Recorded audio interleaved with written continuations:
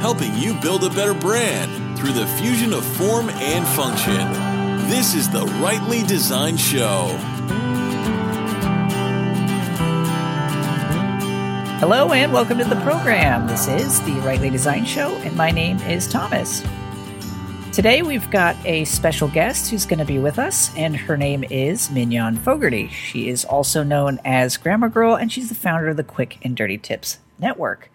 So from time to time, I am going to take a little bit of time to bring on a guest who can just give us a little bit more insight into what it's like to build a successful brand. And Mignon has done just that with the Grammar Girl podcast, as well as a number of the different things that she has continued to develop in her time as an entrepreneur.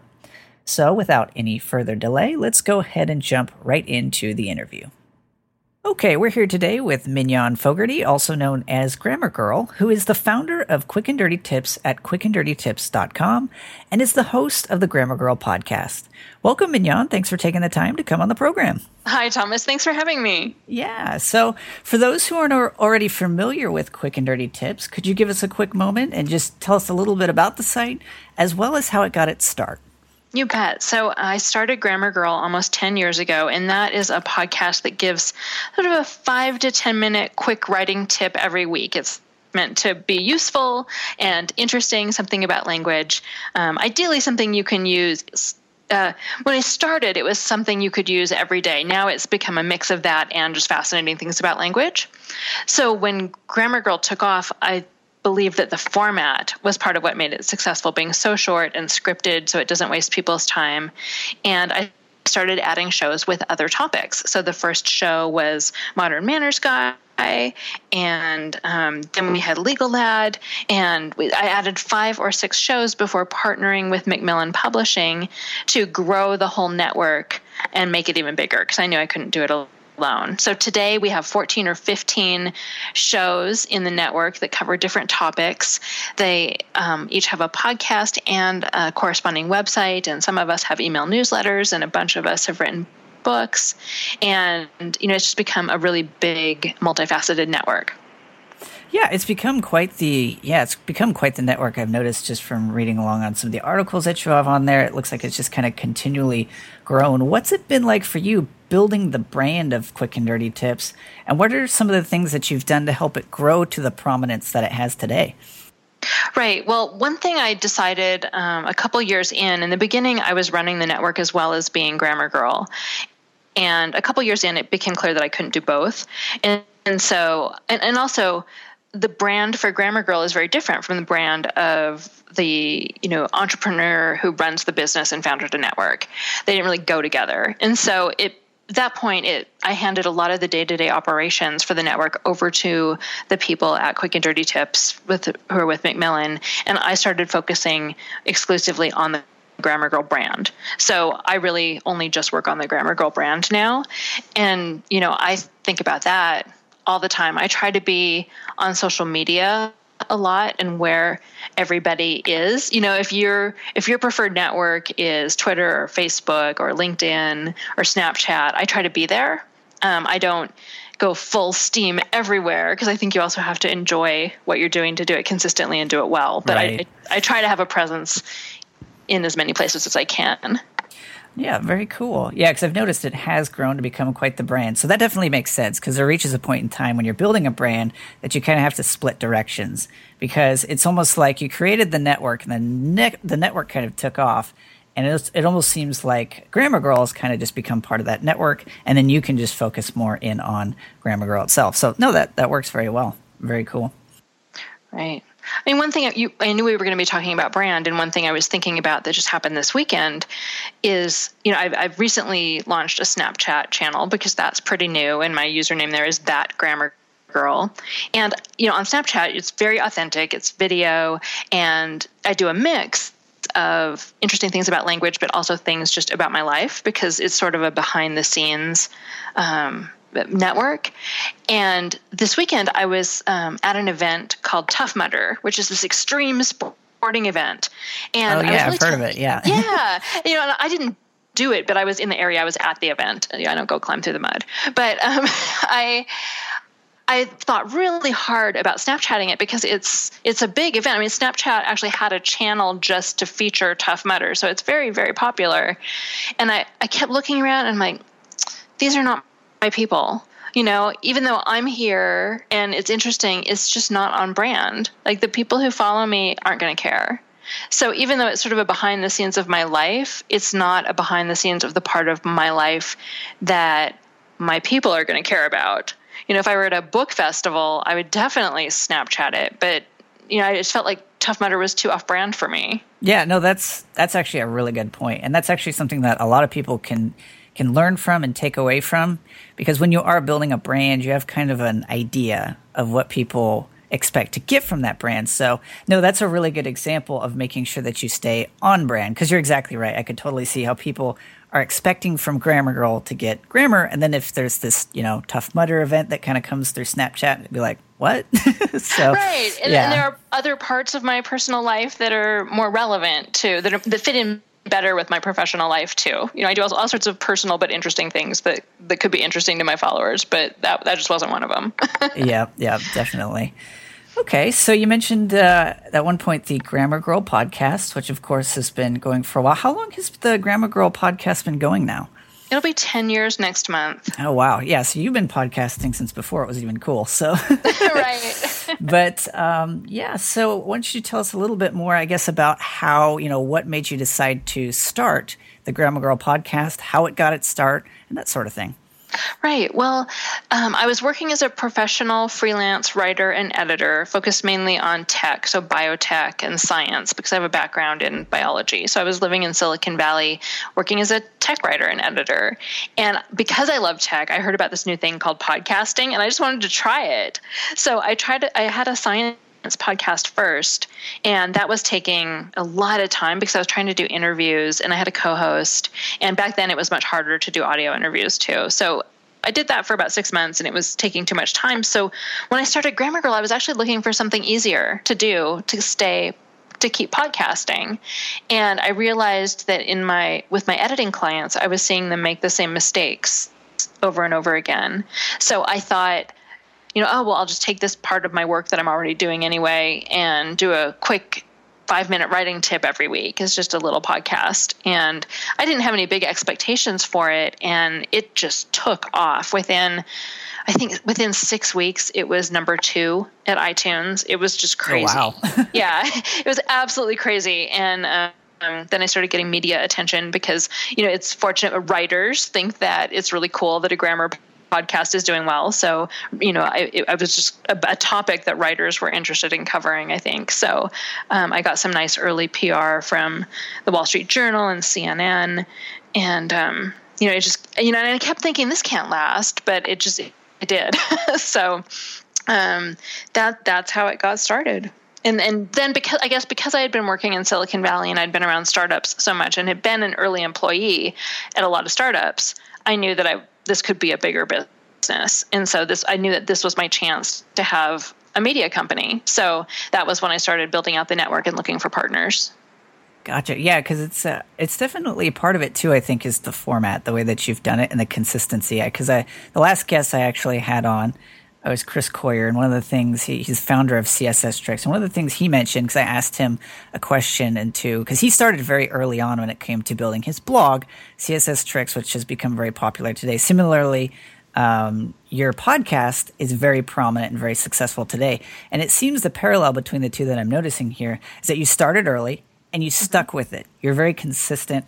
You're going on 10 years now. So how big of a role do you think the consistency has played for you?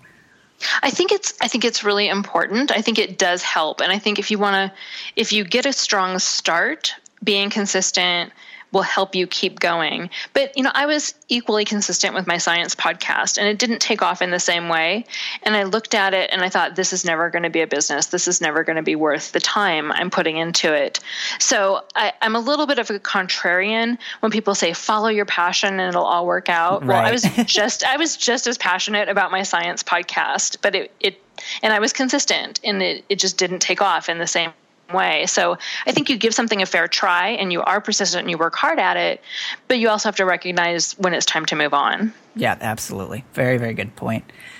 So in terms of the actual Grammar Girl podcast, and, since you made reference to the fact that you've been going for so long with it, and again, the consistency isn't like the win-all, but, going this long and having gone 10 years now, what do you do to come up with new ideas for new episodes? Well, it's interesting. I was just talking to another one of our hosts about that this morning, and I've done more than 500 episodes. So I'm at the point where, I covered semicolons 6 years ago, and most of my listeners don't remember that. So it's okay to do the same topic again. I try to use news hooks to make the articles and the podcasts, timely and interesting. Oh, gotcha. Yeah, and I find that I often go back and update a show and give it a new news hook, but the educational content that's in there is the same. So another really good example is last week I did a show about the difference between the words woman and female and how you should say that Hillary Clinton is the first female presidential nominee for a major political party. And that was an update of a show I did a few years ago when Sarah Palin was the first vice presidential nominee, a female vice presidential nominee for a major party. So, I did this show, I guess it was 4 years ago about Sarah Palin, and then it was relevant again, and I updated it, but I used the Hillary Clinton hook this time. Gotcha. So I do a lot of that now. And then still, though, I'm surprised there's still amazed that there are things I haven't covered. So I get a lot of questions on Twitter and Facebook, and I use those as starting points for new topics too. Gotcha. Well, speaking of social media, clearly you're skilled when it comes to grammar. That's your brand. So one of the things I actually wondered, because I follow you on Twitter, and I find myself, when I'm posting on Twitter, I'm trying to do the best I can, to make sure that I get the grammar right, but I always come back later. I'm like, yeah, that's the wrong use of your. Do I delete the tweet or do I just leave it and just go with it? So, But for you, for me, I'm a graphic designer and a website developer. So I think to some degree people are willing to kind of overlook if I make a mistake on Twitter. Whereas that's your brand. So is there any extra added pressure when you're posting on social media to double, triple check, or has that just kind of become part of the normal flow of life of making sure everything's right? Yeah, people love to catch me in errors on social media. I'll have an error in a tweet every few months. And I go back and forth. Sometimes I delete them, and sometimes I just tweet after them and say, "Whoops, you caught me." Because typos happen. They just do. And I have an assistant who posts on Facebook for me. She selects the posts and queues them up in Hootsuite, and then I'm supposed to review them before they go live. But I don't always get to reviewing them, or I miss things too. I'm not a great proofreader. Actually, I tend to miss things, so things go out even more often with errors on Facebook.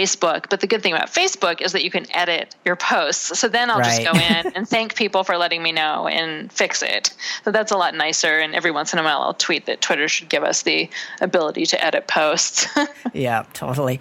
Yeah, I guess one pro to that is the fact that it definitely would help you kind of hone in your skills continually. The fact that you've always got people watching, and we all know how the internet is. There's always those few people out there who just revel in the opportunity to point that out when you make mistakes. So Right. And I think an important thing about brand is that I've never tried to present myself as the absolute expert either. In my very early shows I ended by saying I don't claim to be perfect, I'm just trying to help. And I don't say that anymore, but that's still the philosophy. My brand is that I'm learning along with you, maybe more so today after 10 years, I'm the expert. But in the beginning, I certainly wasn't. And I still rely on the style guides to, help me figure out what to write in my shows. That's where the rules are. So I'm always referring to reference books. And a big part of my brand is not being pedantic, not saying I'm always right, everyone else is stupid, which is something that, especially when I started, was more how things were in the grammar world. I think it tended to be more snarky back then, and it's gotten a little more friendly and descriptive now. But yeah, so if I have a typo on social media, it's embarrassing and it's bad and I fix it, but it's also part of I'm here with you. We're all in the same boat together. language is fascinating. Let's learn how to do it better together.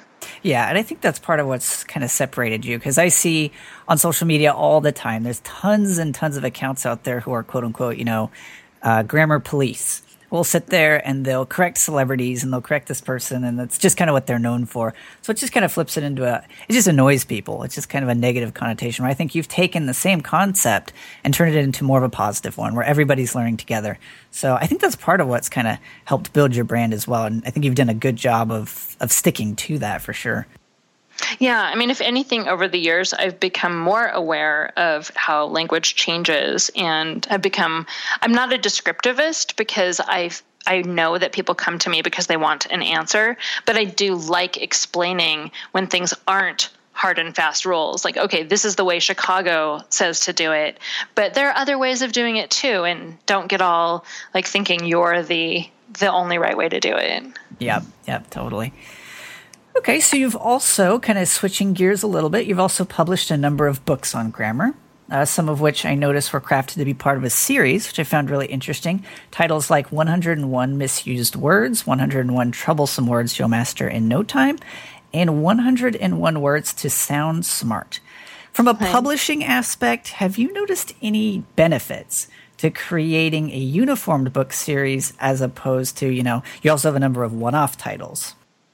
Yeah, in nonfiction, no, I really haven't. That 101 words series, those books have vastly different sales numbers. Some do really well and some don't sell so well at all. So it doesn't appear that there's been any benefit to having a series. We haven't sold bundles or anything like that. We haven't really, as far as I know of, we haven't really marketed them, pushing the series aspect of it. But for whatever reason, just existing as a series doesn't seem to have made a big difference. Yeah, because maybe it's just me from coming from a design perspective, but I look at all your books and I say, wow, that's really cool. There's actually a series that you've done as well. So I find that really interesting. So I can tell that definitely makes sense, because I have a little bit of a background in the publishing industry. So I've seen from on the fiction end of things that people are a lot more prone to create, a series and have that kind of build upon itself. But I think the difference here is that it's Grammar Girl that's the unifying element, not necessarily the fact that it's a series. So you've done a number of one-off ones, one-off specific books as well. And, how is that attributed or added to the Grammar Girl brand, just the very act of publishing these books? Yeah, I think it's been really helpful. For one thing, I got to go out on book tour twice. So, I got to go out to 8 or 10 different cities each time and meet fans at the bookstore and make those connections. And I still remember the people I met. It's been a few years now, so 6 or 7 years ago maybe, on my first book tour. And I still remember the people I met, and I think they remember me and feel more connected and, still interact on the Facebook page. And, when I'm up for an award, they let me know they voted and things like that. And I think, getting out every once in a while and making those personal connections really, maybe you don't reach a lot of people, but the connections are a lot stronger. And then I think having a book that's in a bookstore that people see when they go in, or when they get a promotion from Amazon, it reminds them that you exist, and it just sort of makes you seem more credible. And it's also part of that being wherever people are when they want the information. So I'm online, but I'm also offline. Right. And that's actually an interesting unifying theme that I'm kind of been picking up just as you've been going through some of these different things. Whereas you don't pick necessarily the avenues that you personally like. I mean, I'm not, obviously you probably like these different avenues for sure, but it's smart in the sense that you pick Twitter, you pick Facebook, you pick Snapchat, you pick a book, specifically because your audience will be there. So proactive in that sense. So, which I'm sure has definitely added to the brand continuing to grow for sure. Yeah, I try to do what makes sense. The one thing that when I think about brand, when I started, it was intentionally a cartoon. The Grammar Girl avatar is a cartoon, in part because grammar is so intimidating. I wanted it to seem fun and friendly and unintimidating, and a cartoon character achieves that. And also because, I imagine that I'll hand Grammar Girl over to someone else someday, that I'm not going to be 70 and doing Grammar Girl still. And it is something that I hope will exist for decades. So, it's a cartoon character, but then, with these new video channels coming out like Snapchat, it's me, it's my face. And I wonder how that is going to affect the brand, because I don't want to. I've always been really resistant to attaching me personally to the brand. I don't want people to think necessarily a Grammar Girl is Mignon Fogarty. I just want them to attach to Grammar Girl and think that that's a great service and brand. And my publisher laughed when my book came out. I think I'm the only author they've ever worked with who said, "Can you make my name smaller on the cover?" Oh, that's funny. Yeah. So it is interesting, though, now that video is becoming so much more important. Yeah, it's a tricky thing because I know I personally have done a little bit similar with Rightly Designed in the sense that the brand stands by itself, so it can always be its own thing. It's separate from me and from my name, similar to kind of what you've done with Grammar Girl, which makes sense, but it's becoming more and more difficult in today's digital age where everything seems like it has to be personal. Facebook has opened it up a little bit so you can do, a fan page, but then exactly what you said, something like Snapchat, you're looking at your face, it's you, it's very much a personal one-to-one. So it is becoming a little bit more tricky to kind of detach the two, for sure. Yeah, definitely. So a little while back, shifting gears again, you had also crowdfunded your own card game called Peeve Wars, which I found really interesting. I thought that was a really clever idea. Could you tell us a little bit about Peeve Wars and what was the process like of doing a crowdfunding? I think that's one of my favorite things that I've done. I have always imagined, when people say pet peeves, I've always imagined little monsters. And I have a friend, Joe Kisenweather, who designs games, and I had always wanted to make a card game with the pet peeves, and it just happened a few years ago that he was free and I was at a point where I could do it, and crowdfunding became a thing. Really, it was crowdfunding that made it possible. I think it would have been very hard to do without crowdfunding. So yeah, we designed the game, and Len Peralta did the art. He's well known in the art and the podcasting and online communities. And it was just, it was great because Joe did the game and Len did the art, and I had the brand and sort of the idea, and I worked closely with them. But they did the hard work of the rules and the art, and I did the crowdfunding campaign, and it was so much harder than I thought it was going to be. It's just time consuming and emotionally wrenching. And, you're out there talking to everyone you can and giving every interview you can and essentially begging for money every day for a month. And typically crowdfunding, you get a big surge at the beginning and a big surge at the end, and the middle is just this quiet, dead period. And you just get so depressed in the middle when no one's reacting because it's not new and there isn't time pressure. It's not ending soon. So that middle period is so hard and you think you're not going to make it. But we did. We exceeded our crowdfunding goals and the game got made. And now I think it's probably one of my favorite things I've made. And I also feel like it's one of my biggest failures because we haven't talked about it yet, but I'm the chair of media entrepreneurship at the University of Nevada in Reno. And so I'm supposed to be this great entrepreneur. And I have this product that is awesome, that I love, that is not for sale anywhere right now, because taking it from it exists in crowdfunding to then, getting it for sale somewhere, printed in China and for sale on Amazon or however I do it. I've gotten quotes, but it seems kind of daunting. And I haven't pulled the trigger. So I think it's almost 2 years after the crowdfunding, and people email me asking where they can buy it, and I have to tell them it's not available anywhere. And there are easy ways to get it for sale. I could put it up on a print-on-demand site tomorrow, but that feels like not doing it the right way. But holding out to do it the right way has meant that I haven't done it at all. So I don't know. Yeah, it's definitely a tricky crossroads there, because you're absolutely right. If you do something print on demand, the printing quality is not going to nearly be as nice as if you do something like a traditional office. You find an offset printer and that sort of thing. In terms of the actual crowdfunding itself, it looks like you did a really good job because you were aiming at 15,000 and you got 28,000. So you nearly doubled your goal. So that's pretty good. Yeah, and I mean, oh gosh, probably a third of that came on the last day. Oh, wow. Wow. It was definitely the last 2 or 3 days before we crossed that 15,000 mark. So we weren't sure we were going to make it. So yeah. And that's how crowdfunding works. You hear it over and over again, but to live it is crazy and stressful.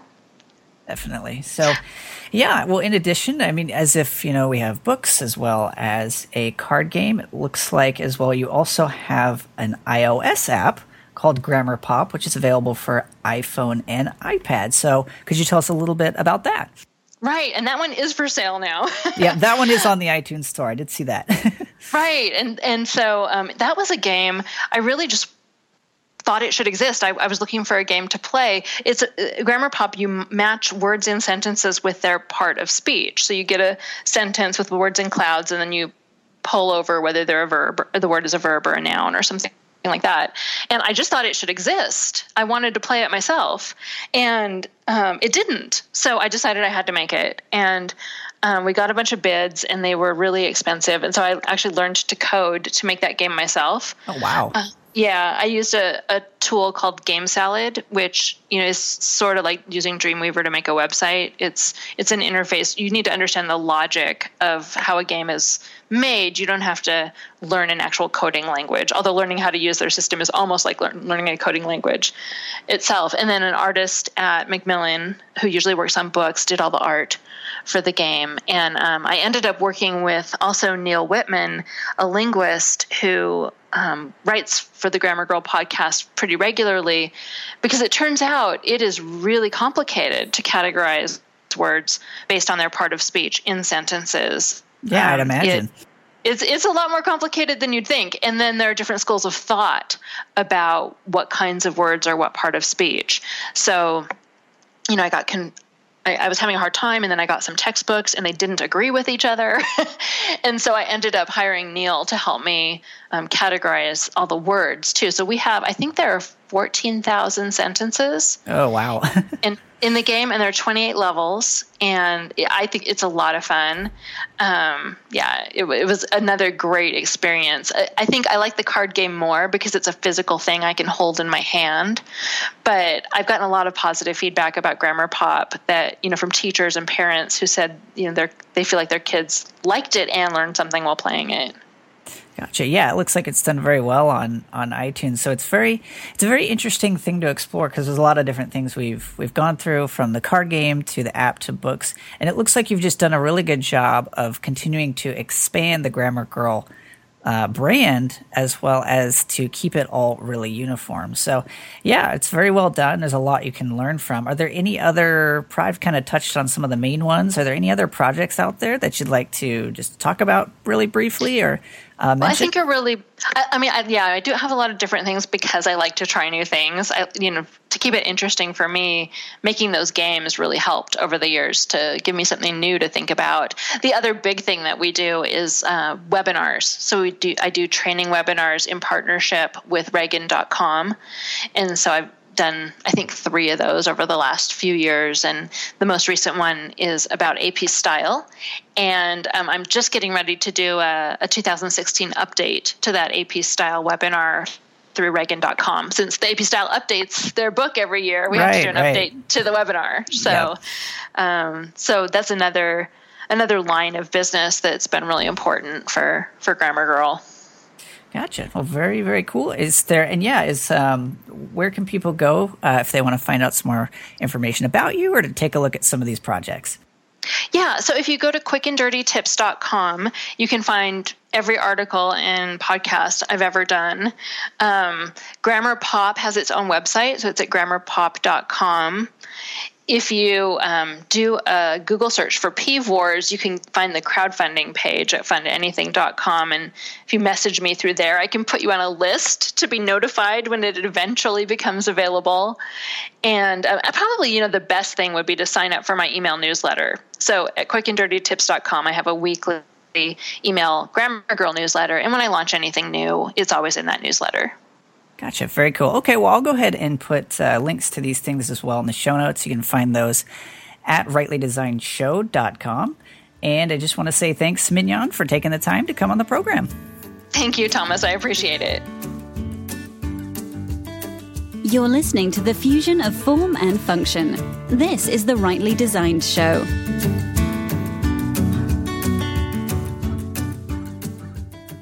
Okay, that's going to conclude our interview with Mignon Fogarty, also known as Grammar Girl. be sure to take a quick moment to visit rightlydesignedshow.com, and I'm going to leave a little bit more information there in the show notes, as well as some of the links to the places that we have discussed during the length of the interview. So I just want to thank you again for taking the time to listen to the program, and we'll see you next week.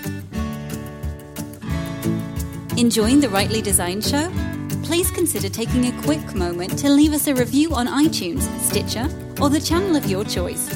Visit rightlydesign.com/show for links to these channels and more.